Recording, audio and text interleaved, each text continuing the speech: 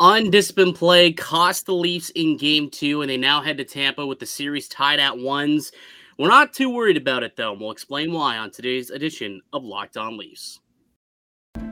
You're Locked On Maple Leafs, your daily podcast on the Toronto Maple Leafs. Part of the Locked On Podcast Network, your team every day.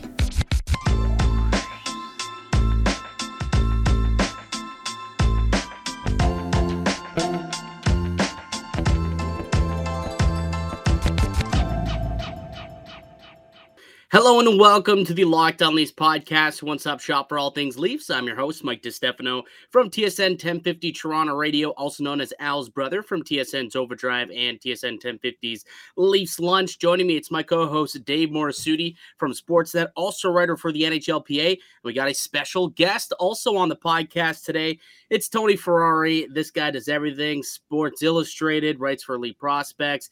He's doing it all at this point, but he's also big-time contributor here on the Locked On Podcast Network, and love to have him here chatting Leafs after the Leafs take an L here in Game 2. They took an L, 5-3 was the final, and just a reminder that Locked On Leafs, daily Maple Leaf-centric podcast, and be sure to subscribe wherever you get these podcasts from. You can also check us out now through video version on YouTube. Boys, it could have been a lot worse. At one point, it seemed like this game was really getting away from them. It was 5-1, but ended 5-3. Did you like the fight towards the end to kind of claw back into it and show just that they're not ready to roll over here to the back-to-back Stanley Cup champs? Yeah, it was nice to see, because I think after we watched Toronto kind of take over the game and beat Tampa down pretty solidly in game 1, Tampa's way to fight back was to get physical, get dirty after the whistle, start scrums, keep going after guys and stuff like that. Whereas the Leafs decided, you know what, we're going to play our game. We're going to continue pushing. You're going to play the trap. We're going to try to dump it in behind you and get in there and be a forechecking team. And they did a pretty good job of that fighting back in the third period. So I think you take the first period where you dominated, 19 minutes and 58 seconds. I felt like they were really much better, the team, until the last couple seconds. And then you had a good third period. The second period got away from you and move on. Like, it wasn't as bad as what Tampa's loss was. So you're in a 5-game series now. Yeah, ultimately, I think really what did them in was themselves. Like, I think coming into it, a lot of Maple Leaf fans, I mean, you can look at it and say, yeah, Tampa's a really good team, but the Leafs may be their biggest boogeyman at this point. Like, they always seem to kind of shoot themselves in the foot. And Wayne Simmonds, very, I don't want to say it was uncharacteristic, because it kind of was on par, but he was extremely undisciplined tonight, and it came back to bite them. They ended up scoring 3 goals on the power play, complete opposite of what we saw happening in Game 1, where the Toronto PK was legitimately better than the power play of the Tampa Bay Lightning. Not the case tonight. They made some adjustments, and they clearly were moving the puck around with a lot more ease, a lot quicker, and they ended up scoring goals. And twice, Wayne Simmonds had a seat in the penalty box as he watched goals go into the back of the net, and neither of those penalties were worth taking. They were both after the whistle and had no reason for that to happen. And it took away a lot of momentum. Yeah. Leafs get the goal from Bunting, make it 2-1. What happens later? Simmonds takes that penalty, and it's 3-1 Lightning. Like, you don't. It's all about time, and that's what disappointed me, because Simmonds is a veteran. He should know better, but clearly he feels like the need to have to, let the Lightning know that, hey, I'm around here. I'm gonna be a pain in the rear, and unfortunately, when the calls are tough to judge in the game like this, don't give the refs a reason to take the whistles out. Like, they were not calling a lot of things during this game, but you're going to give them reasons if you're going to go and do the extracurricular stuff when the other guy isn't even engaging either. That's the other part too. It's more so Simmonds pushed the agenda. It wasn't that the Lightning were forcing Simmonds to, take these undisciplined shots. 7 penalties tonight by the Maple Leafs. 7 penalties. That can't happen going forward into Game 3. Yeah, and the one interesting thing I found too is early in the game, it was Tampa taking the penalties. It was Maroon getting in on the goalie. It was the too many men penalty, where I think they had 7 guys on the ice actually, which was kind of funny. I don't think I've seen a a too many men call. Typically, it happens like right around the bench, right? Someone's late to get off and someone hops on or something like that. There were 6 guys legitimately engaged in play. Like someone just hopped on the ice and didn't even look to see if anyone came off. It was just like, all right, I'm going on just for fun. It was that blatant. It's like 6 guys all in the defensive zone. And it's just like, what the hell were you doing? Like, yeah, and that's just it, right? So Tampa was started the game off undisciplined, and then there was Maroon getting in on guys, and then Corey Perry getting in on guys, and the rest were pulling guys out, and they pulled out Maroon, they pulled out Perry, and Simmons had to have seen that and been like, all right, they're gonna call this game. I don't need to be that extra piece of crap. I don't need to go in there that extra few times after the whistles and everything. You see them pulling out guys. Don't be the guy they pull out, and Simmons just put himself in position to be pulled out every time.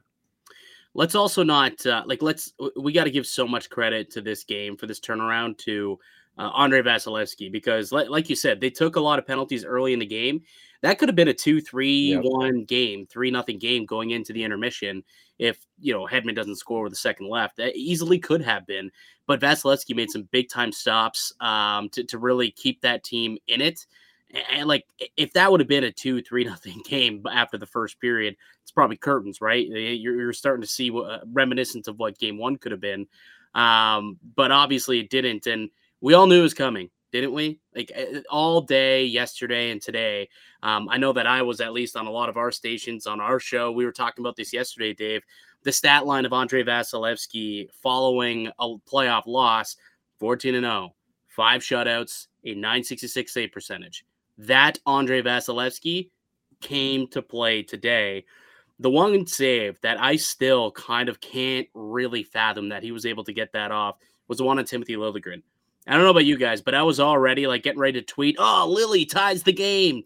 And just an absolute robbery with the glove, like a la Patty Waugh. And I'm like, are you kidding me? This guy's here to play today. I was surprised that they were actually able to score 3 on him because he was so dialed in early in that game. I think that's the thing there, right? He was so good, and yet 3 goals wasn't even enough in this game. Like the Leafs needed more, and he's just like, you know what? Like he made, it was the timely saves that he made. Like if Liljegren scores on that shot, I think it's a different game personally, because the Leafs are it's 1-1. They kind of get a little bit of that confidence back that was kind of taken away from them at the end of the first period with that Hedman goal. So you put yourself tied there. You keep the pressure on the Lightning, and Vasilevskiy obviously did his part, but I felt like the Leafs at times kind of got away from that, especially in that second period. They didn't get as much of that pressure on Vasilevskiy after the Lightning took the lead, and that's the thing that the Leafs are going to have to figure out going forward, because that's playoff hockey. You're going to have the bounces go against you. You're going to have things. It's going to get tough for you. Can you find a way to not have those lulls and then totally lose the momentum and then find yourself down, a few goals and having to make a late comeback? So, Tony, let me ask you this. We chat a lot game 1 about how things went so wrong for Tampa Bay. But 2 things can be true. Toronto also played one of the most complete, best games that they had. A result of that is a 5-0 butt kicking. But that was not the case tonight. What to you stood out in what Tampa was able to do to combat Toronto's play and come through with the victory tonight? I think the biggest thing Tampa did was score first. I think that's going to be such a big deal in this series, because you see what both of these teams can do when they have the lead. I think both these teams know that you got to put the pressure on, you got to keep forechecking, you got to keep pushing and trying to score. And that's why we see a game go 5-0 and 5-3, because when Tampa went up 3-1, it wasn't like they were like, all right, we're just going to sit back and relax. They continued pushing, they continued playing. And then defensively, they were able to continue going back into the trap and forcing the Leafs to dump and chase and hopefully get the puck, make 50-50 battles that way. And with Tampa's the big defenseman, they can win those battles a lot of times. And that's not to say Toronto's not good at that, because Toronto is one of the best forechecking teams in the league statistically. So it's going to be a really interesting battle to see who can score first, because I think that's going to play a big role, because like I said, either of these teams get up, they're able to kind of continue pushing their play and forcing the other team into their exact style that they want to play. Do you think we could say that the Maple Leafs actually won that game at 5-on-5? Like, to me, I thought they actually did. I thought they outplayed Tampa at 5-on-5. It was just on the penalty kill, those 3 power play goals that Tampa scored. I mean, that's the difference in this hockey game, right? Well, not the power play goals, but the Corey Perry goal was just, a bad change, he got behind the defense and he scores on a breakaway. Like, it wasn't like Tampa was cycling the puck well at 5-on-5. They weren't getting a lot of offensive zone time at 5-on-5. It was power play and breakdowns. Like, that's how it won. This was a pretty low event game. Only 12 high danger chances according to Natural Stat Trick between the two clubs. So like it was low event. Like, Tampa led in expected goals in 1.82 at 5-on-5.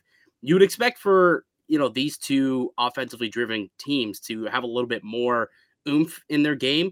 But I think that just speaks to how, like, this is truly playoff hockey. And it was so hard to fight to get into the middle of the ice tonight. And that's where I think the game is won, right? It's won in the trenches.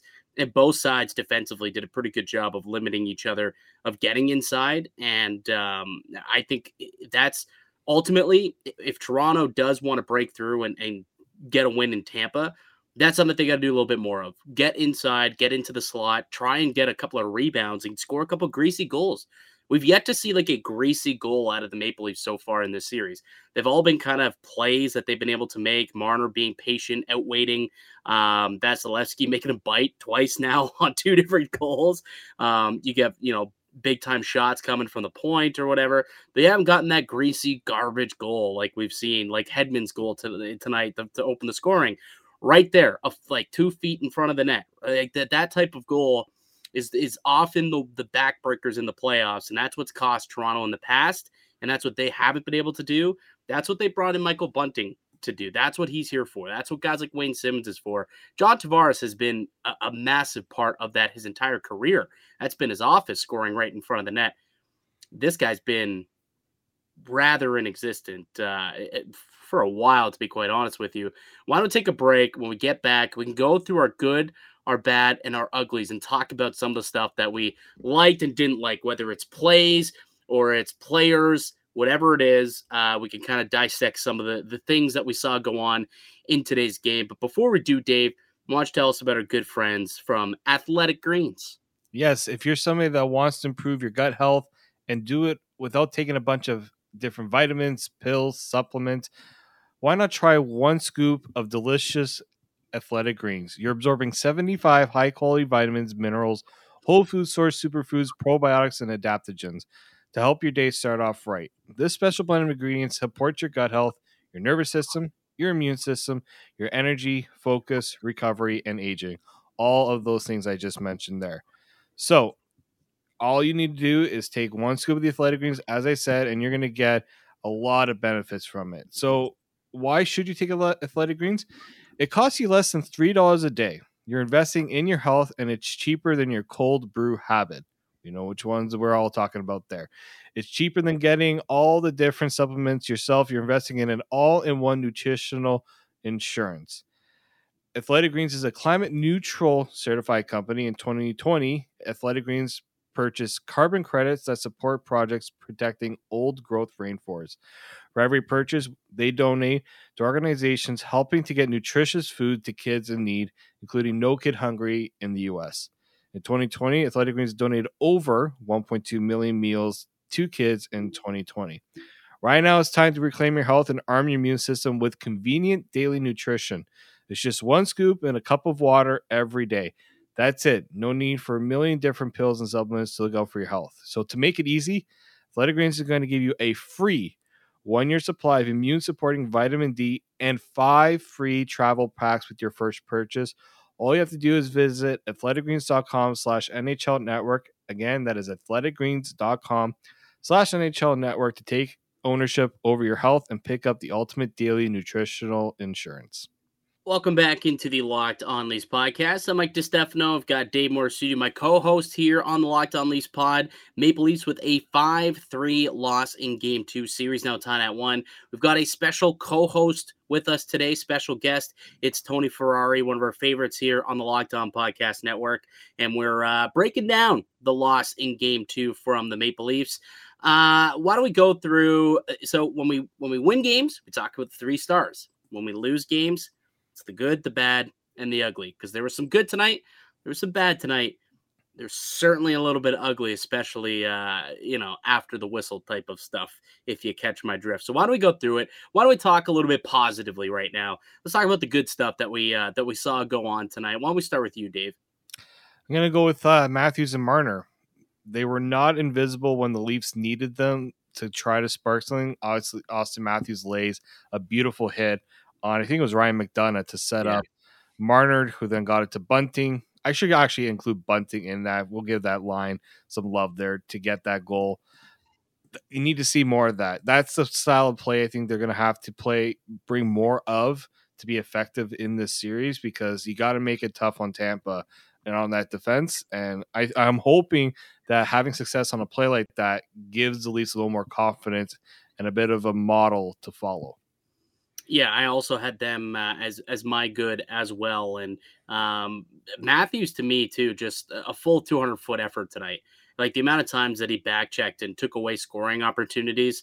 Like there's chances for Tampa to go in on 2-on-1s, and Matthews gets on his high horse and really negates those opportunities. So there was a couple of times where he, stood guys up along the boards, a couple of hits, some blocks he also had tonight. And then obviously like that goal that Bunting scored, Bunting's going to be the guy on the score sheet who's credited with it. But if Matthews doesn't go in hard on the forecheck, sandwich his guy, and then poke the puck, he even had to have the wherewithal to poke that loose puck over to Mitch Marner before McDonough got to it to allow Marner to even get it to Bunting.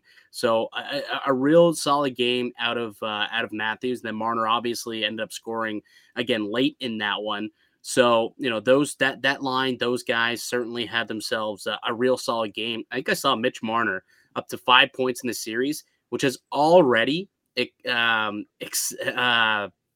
has already surpassed his entire point totals from last year, the year before that, and the year before that.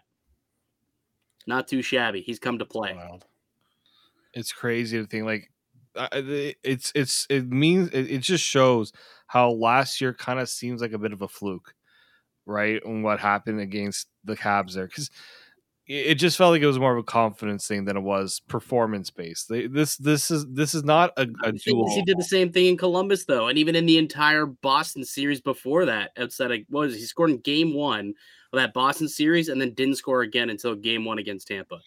Went through essentially two playoff rounds and 6 games of one before finally netting a goal.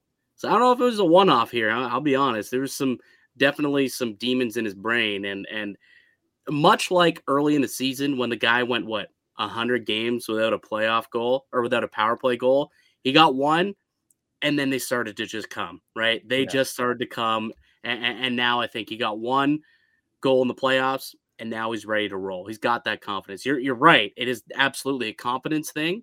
I just think that lack of confidence was more than just a one-off, but fortunately, he seems to have it back, and that is nothing but a great sign for the Maple Leafs.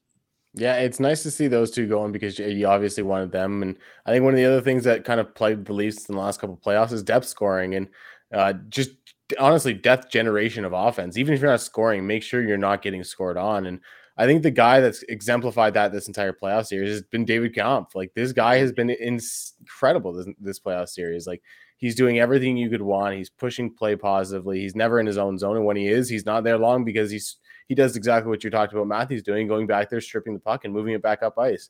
I was looking at some of the kind of the advanced stats, and expected goals in an individual game is always kind of a goofy stat, but it's kind of funny that his expected goals for percentage was over 90% today in the game. And the only two players that even came close were Marner and Matthews, who were in the 60s. So like the play generation and play driving he was doing today, whether he had Nylander on his wing or not, whoever he had with him, because there was a little bit of line shuffling, David Kampf was really, really good, and he's been good in the first 2 games. So you got to keep a guy like that going. And I'm not saying anything about a deep run, but every time a team does go on a deep run, there's always that hero kind of at the bottom of the lineup, and maybe David Kampf can be that for the Leafs.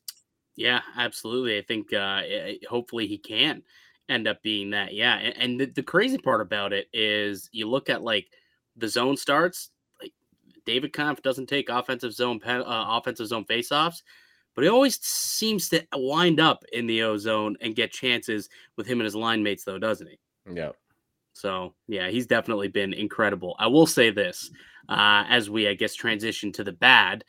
The penalty kill for me was bad tonight. It really was. And the reason why I transitioned off of David Kampf is because, well, the whole situation where I don't think he realized that TJ Brodie didn't have his stick, and he was like, okay, here, Brodie, you can clear this instead of me. I have a great opportunity to clear it, but here you go, pal.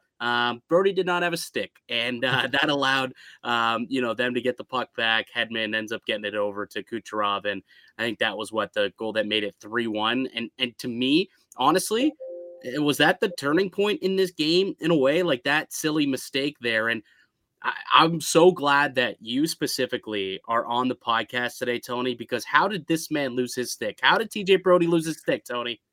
I don't know, man. That's like going down to the ice and stuff isn't always super productive. No, right? You end up on your belly, a little belly slide, and you lose your stick, and all of a sudden, it ends up costing you a goal and potentially the game. Like that, I legitimately believe that was the turning point in that game, because Toronto had come back, Bunting scored, made it 2-1, and then they take a penalty, and then it's 3-1. I think that was off of Simmons' penalty, I want to say, afterwards. Yeah. And they make it 3-1, and then that was kind of – they just took control a little bit from there, and Vasilevsky shut the door as well. So that to me, that was a bad play, if I'm talking about a play. That was there, but the penalty kill in general – and the discipline. You take 7 penalties, 3 of them being like after the whistle type of penalties, just nonsense that you don't need to take, that come back to bite you in the ass.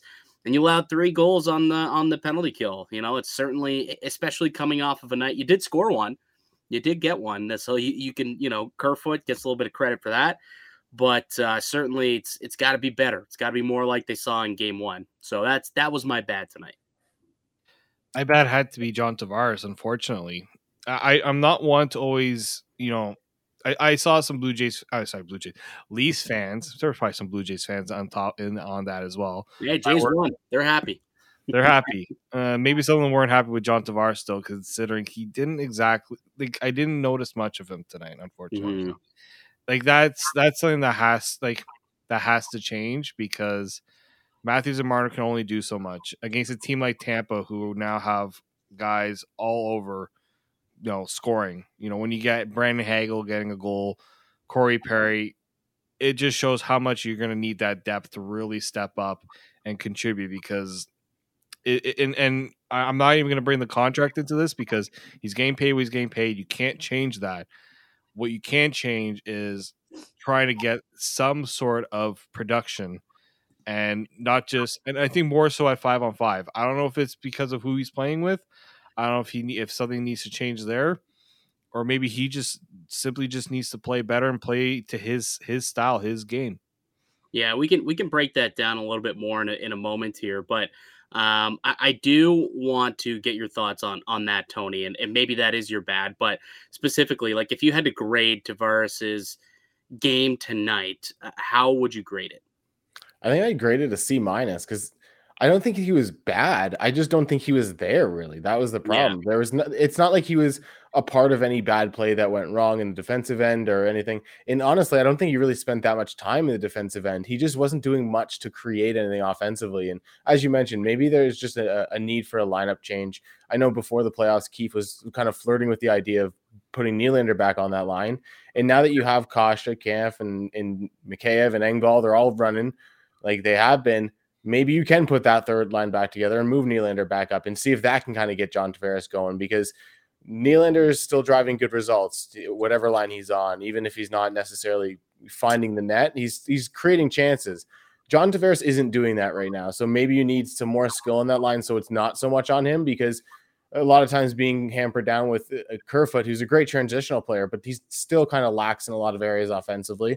And then having a guy like Mikheyev on the other side, who we all love and adore, but there's a little bit of the same thing. There's lack of offensive creation there. So making it all on John Tavares might be an issue. So I think this might be the time that you flirt with him and Nylander back together, at least for part of the game. Did you have a different bad that you wanted to address, or did we hit the nail on the head there, or is there something else that stuck out to you? Yeah, I think it was just the line changes in general. I think the kind of mixing and mashing that Keefe did do, it didn't really seem to be like leveling any line up. It was like, all right, we're just kind of inserting pieces at the moment, not really sticking with anything. So I think Keefe needs to figure the lines out a little bit, figure out what he wants to do with them to kind of get a guy like Tavares going.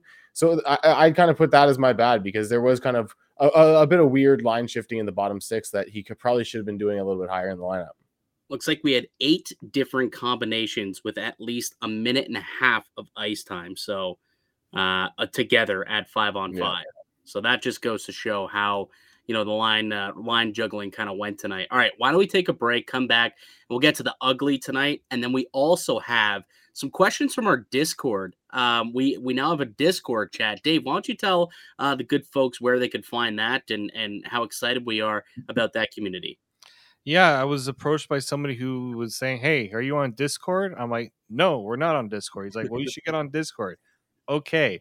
So if you're not familiar with Discord, it's a great community way to just build a community and chat. I know a lot of you guys in the comments section and a lot of you subscribers do chat amongst each other. So we're trying now to just gain a better following, and another way of doing that is to have everybody working together and helping us in that regard. So we have the Discord will be in the description, so you can follow the link there to get into the community there. And we're chatting up during post, pretty much not 24/7. We got to sleep at some point, but we are talking all Leafs. So if you want to get in on that, join us on the Discord. You can talk, and this is a great way to get to talk to us if you have any questions or if you want us to talk about something on the podcast, which we will do tonight. Yeah, we got a few questions here from some of our members from the Discord that we're going to kind of talk about and roll through. So we'll do that in just a moment, and we'll also get to the ugly of today's game. But before we do, I do want to tell you all about one of our good show sponsors, and that's BetOnline. BetOnline.net is your number one source for all your betting stats and sports info. Find all the latest sport developments, league reviews, and news, including this year's basketball playoffs, Major League Baseball, and this weekend's run to the Roses as the Kentucky Derby is back. BetOnline is your continued source for all your sport wagering information, from live betting to playoffs, esports, and more. Head to the website today or use your mobile device to learn more about the trends in action. BetOnline, it's where the game starts. Welcome back into the Locked On Leafs podcast. I'm Mike DiStefano, Dave Morisuti, and Tony Ferrari with me here tonight. Maple Leafs with a 5-3 loss in Game 2. The series now tied up at 1 apiece as it heads down south to Tampa Bay. Before we kind of put a quick bow onto Game 2, we went through some good things we liked, something that was bad. What was really ugly, fellas? Tony, tell me, what was so ugly about tonight's loss? Well, I'm going to tee up Dave here, and I'm just going to sum up the fourth line in general, because they weren't great. They were really, really bad tonight. They seemed to be hemmed in their zone at all times. I don't know I think Kosh is a perfectly good player, and he should be in the lineup, but I don't think he works on that fourth line with Colin Blackwell. And I think Colin Blackwell's a really good player as well, who should be on that fourth line.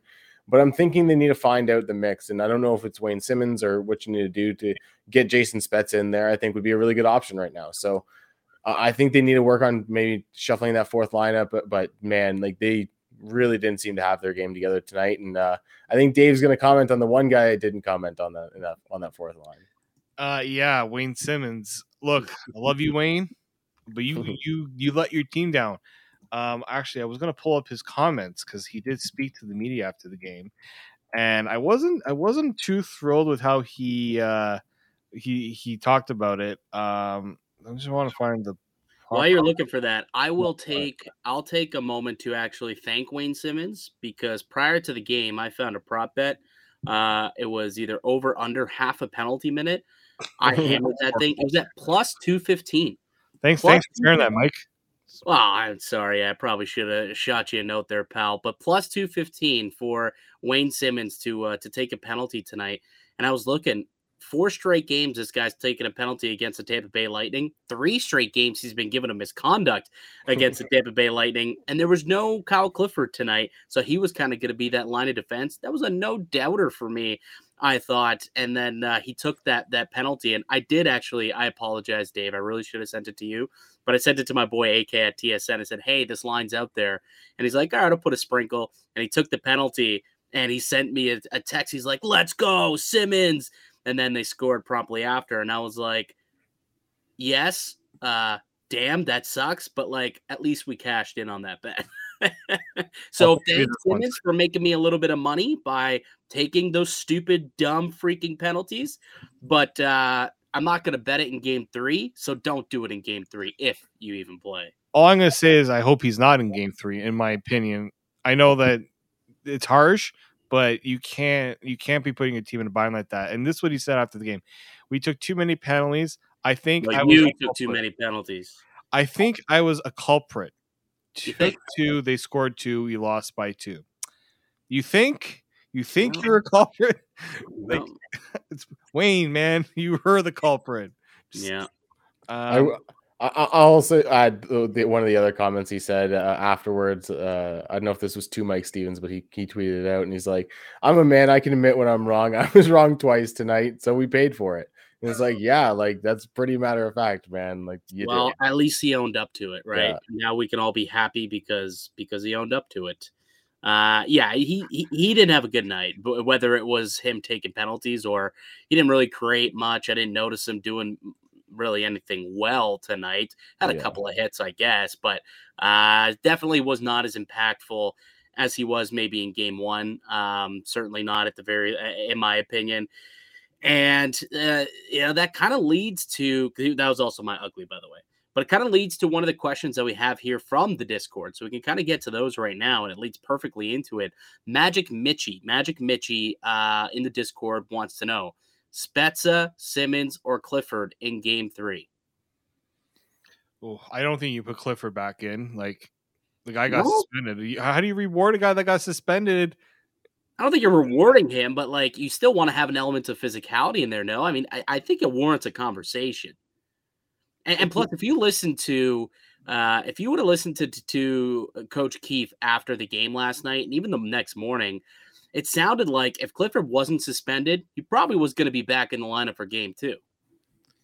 Yeah, it sounds like Clifford's probably going to be back in the lineup, so I think he's probably the default answer here. But I would personally like to see a way to get Spezza in the lineup. I think you can find a way to get one of those guys in there, but it's going to be tough because Colin Blackwell's been the guy that's really driven play on that fourth line, so you don't want to take him out.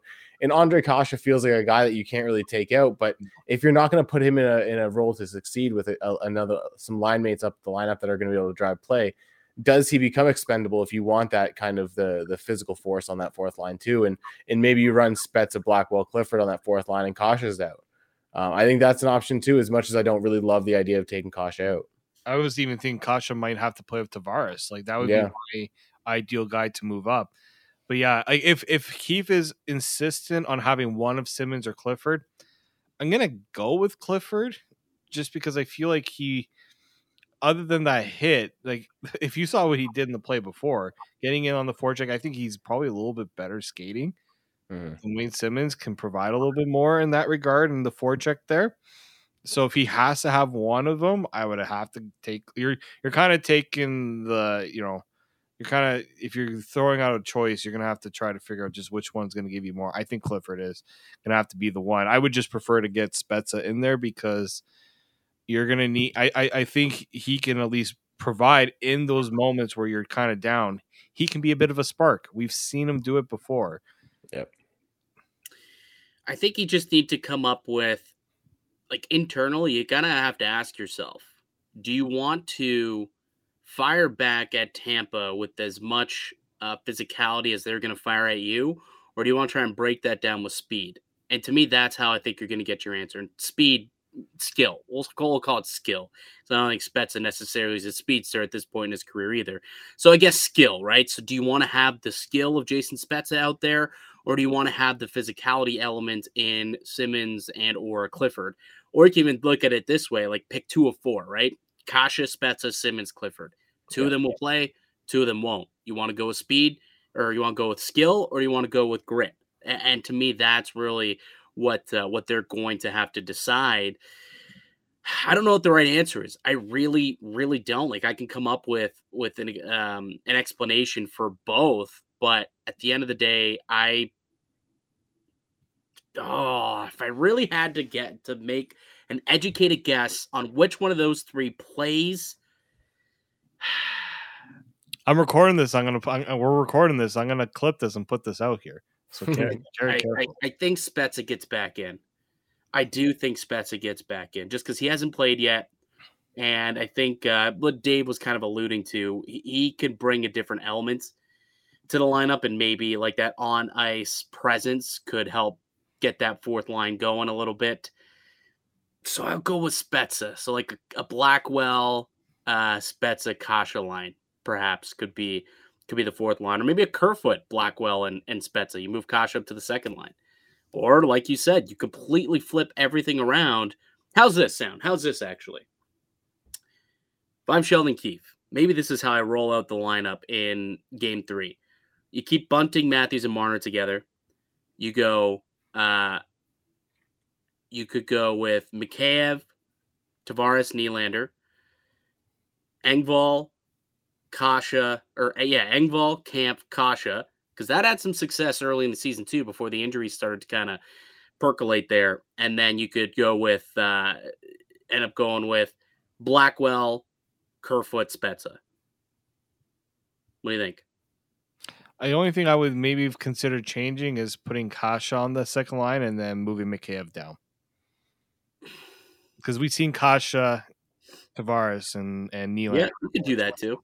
Yeah, you could do that too. We'll see. We'll see what it looks like. The next question from Brit M13. Speaking of the second line, are you worried about $11 million man, John Tavares, the captain of your Toronto Maple Leafs? Tony, putting you on the spot here, pal. I don't know if I'm worried about him. I would like to see him kind of get something going offensively. He's the playoffs of the time for that. John Tavares' goals are supposed to be where he's able to do it. It's supposed to be those gritty, ugly goals in front of the net. It's supposed to be the goal that where he kind of recovers the rebound and just throws it on net and it goes in. So the playoffs is time for John Tavares' goal scoring to shine because that's what he does. We haven't seen it yet. Now, thankfully, we have seen Mitch Marner and Austin Matthews go off. Michael Bunting got on the board today, and you're starting to see guys do it. But I think if you can get Tavares going with how much success Toronto's seen in, let's say, 5 out of the 6 periods, or even 4 out of the 6 periods so far through these 2 games, I think if you get that second line going with Tavares, you become a much scarier team, and a team that you go from going, okay, we feel good after game 2, even despite that loss, to a team that you're going, okay, game 3, we really put them on their heels. Yeah, I think I agree with you. Even on there was somebody mentioned something I thought was interesting on the power play. I apologize if you're listening. I can't remember who it was, but someone on Twitter said for the 6-on-4, I would put Engvall net front over John Tavares. What do you think about that? Because I thought that was the one time where JT looked dangerous in net was on the power play net front. He had a couple of opportunities where he was just kind of had a couple of tips, and then the one where I can't recall who passed it. I think maybe it was Mitch, kind of passed it to him right in front, and he got a shot on goal. That was really the lone time that I thought he looked dangerous was really on the power play net front. But the 5-on-5 play's that's got to improve. Like, the man makes him $11 million. Like, let's call us. I mean, I don't think we need to necessarily treat him with baby hands here. Yeah. I really we can't. The guy makes too much money, and I hate that you have to bring the money element into it. But the reason why, this team isn't able to go out and get a competent backup, let's say, or allowed to get more depth, is because he's making so much money. And not just him, obviously, Nylander, Marner, Matthews, but those guys are at least pulling their weight. Tavares not quite doing that. And that's why he's the one who's kind of, at this point, looks like to be a bit of a whipping boy through the first couple of games of the series. He's got time to turn it around, and I'll be curious to see what type of stuff, Sheldon Keefe decides to do to try and get that done. Maybe the Tavares, Mikheyev magic that we saw towards the end, not even magic, but like they were fine. They weren't a detriment. Maybe that's starting to wear off. And now is, like you said, Tony, the time to reunite Tavares and Nylander back together. One final question here. This one comes from Canadian Ranger. How do you think the series is going to go headed back to Tampa for the next 2 when the Leafs don't have the line matching capabilities, because that is in the hands of John Cooper? Yeah, that's the part that stings about losing the home ice advantage, is that you almost have to win one of the two. Like, you can't go back to Toronto down 3-1. You can't do that. So the Leafs haven't been too bad when this is where I think having guys, spread out on the lineup a bit helps with those matchups. Like I don't know, other than the fourth line, I don't think there's a line that John Cooper can really pick on in terms of the matchups. But yeah, you still, I just think in general, like, this is where I think Game 3 is going to be so crucial for the Leafs, just because Tampa will smell blood if they win Game 3. Well, that and Tampa, I don't know if you know this, they've won 15 straight games in a row after a loss. So if you lose Game 3 at some point to win the series, you do got to win back-to-back games. It's been virtually impossible the last 3 years against this squad. So Game 3 near must win, I would say. Yeah. Yeah, I think your hope is to obviously win both games, but I think you're feeling pretty good about yourself if you come home with a Game 3 win and you have a tough loss in Game 4 again, because if you can get that home ice back, you can show that you can win in Tampa. That's going to be big for the series, and I think this is going to be a long series. These are two of the two best teams in the entire league. The divisional format is just wonderful in that way. So it's one of those things where I think realistically, like, you can't expect to win both of those games, but you come back with the series tied still and you're down to a 3-game series. And I think Toronto, they've shown that they're going to fight back in every game. So you can't really count them out. And it's going to be interesting to see how they respond down in Tampa. Yeah, I mean, Dave, we'll talk about this tomorrow when we do our preview show. But I guess, Tony, since we have you here, how important do you think that late kind of comeback was to kind of reinstill confidence in this group? Like, if this game would have ended 5-1, 6-1, I think there would have been a little bit more of a sour taste in their mouths than the way it did with a 5-3, and they really pushed towards the end to try and tie it late. Yeah, like I said, they were probably the better team in these two games for 5 of the 6 periods, and it was really the second period tonight that killed them. But you look at the goals that they scored today, that last goal by Marner, where there was just a ton of really good play between everybody on the ice. And then the shorthanded goal, I think, is the really big one, the Kerfoot goal where Brody curled back and sent the pass to him and he was able to beat Vasilevsky. Oh, a little hat tip to Brody, by the way, on that. Yeah. Oh, beauty play. And that's just it. I think that play itself was a really big thing for the Leafs, because even though their power play or their penalty kill did get kind of abused a little bit tonight by Tampa's lethal power play, they still went, oh, but we still got this in our back pocket. And yeah, they scored 3 goals, but they're only +2 on the power play. Like, that's, as much as it doesn't seem like a good thing, the fact that they got that shorthanded goal, I think still puts Tampa on their heels a little bit, knowing that, hey, Toronto scored as many shorthanded goals in this series almost as we've scored power play goals, and that's going to be an issue. Yeah. That's very true. That is very true. All right. Well, Tony, thank you so much for taking the time to join us. We'll definitely have to get you back on again before the series is over with, and hopefully, the Maple Leafs do end up kind of pulling through. I had hope going into the season. I had hope going into the playoffs. I still have hope going into Game 3, but we'll see. We'll see what happens. Appreciate taking the time to join us, though, today, bud. Yeah, no, anytime, boys. And it's going to be nice when we're able to kind of talk about the conference final series where Freddie Anderson's our biggest enemy, and we worry about him. No. Peter Kochikov, or whatever the hell that guy's name is. That's who it's going to be. Peter. Freddie, no, because it has to be that Freddie. It's the most Leafs thing to happen is you get to the conference finals, and your goalie from last year is the guy standing in your way. First it's Freddie, then it's Nazem. Yeah, exactly. Ooh, could you imagine? Oh, the drama. The drama. Since we absolutely pooed on Wayne Simmonds throughout this entire podcast, I do want to point out that he was the King Clancy nominee for the Maple Leafs today. So also congratulations, Wayne, for that. Hopefully you go out there and you win it. But you didn't play well today. You didn't play like a king today. You played more like a pawn, not going to lie.